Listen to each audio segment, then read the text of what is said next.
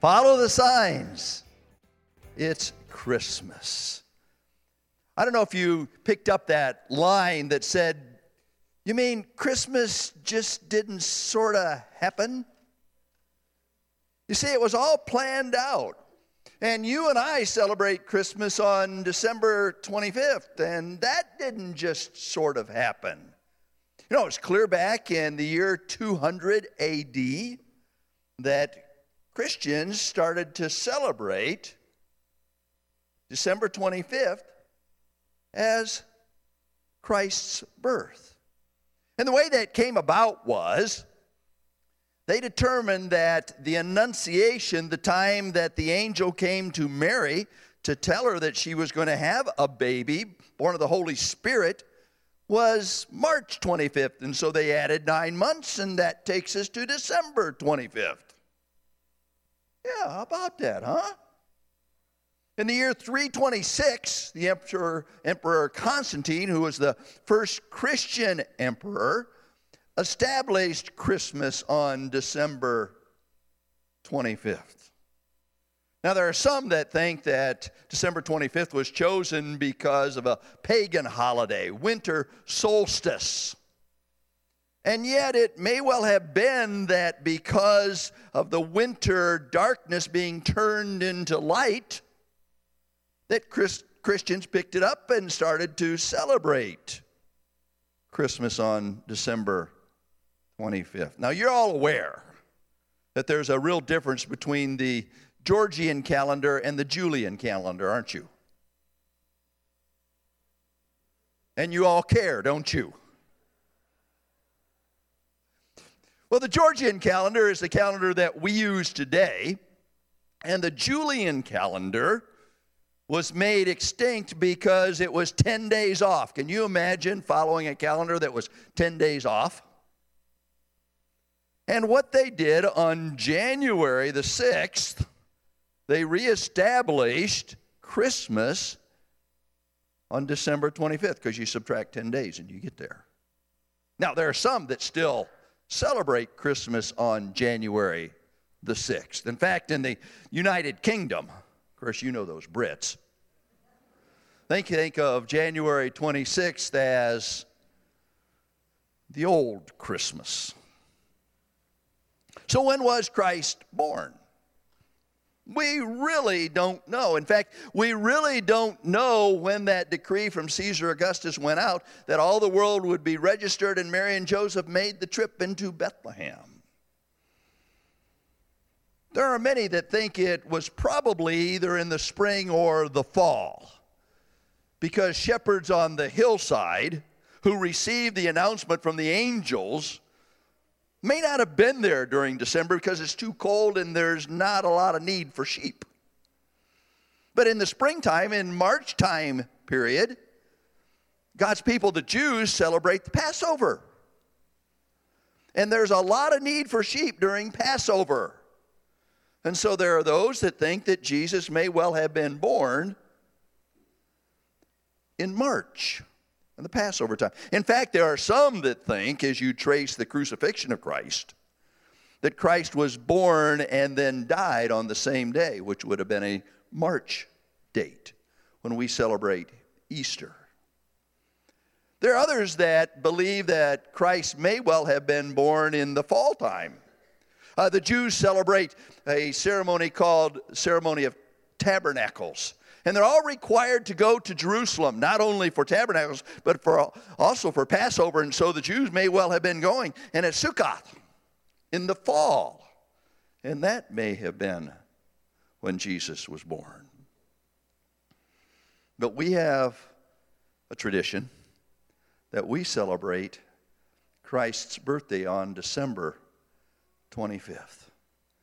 But no matter when Christ was born, the reality is that Christ was born just at the right time. Brenda's going to put on the screen Galatians 4 and 5. And I want us to read these verses together. Can we do it? All right, here we go. But when the fullness of time had come, God sent forth his Son, born of a woman, born under the law, to redeem those who were under the law, that we might receive the adoption of sons. Just at the right time, Jesus was born. Now, there are a lot of prophecies in the Old Testament that pointed toward the birth of Christ. In fact, there are more than 20 specific prophecies.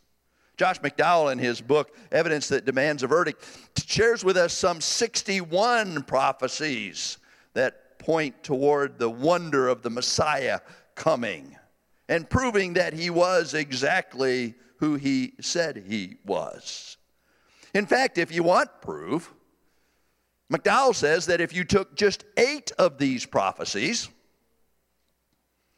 there is a 1 in 10 to the 17th power chance that one person would fulfill them.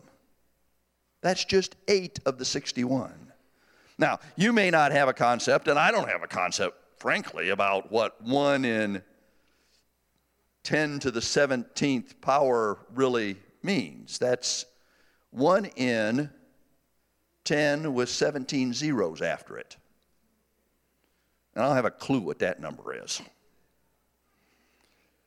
But somebody said it's kind of like if you take the state of Texas and cover it 2 feet deep in silver dollars, mark one of those silver dollars and stir it up.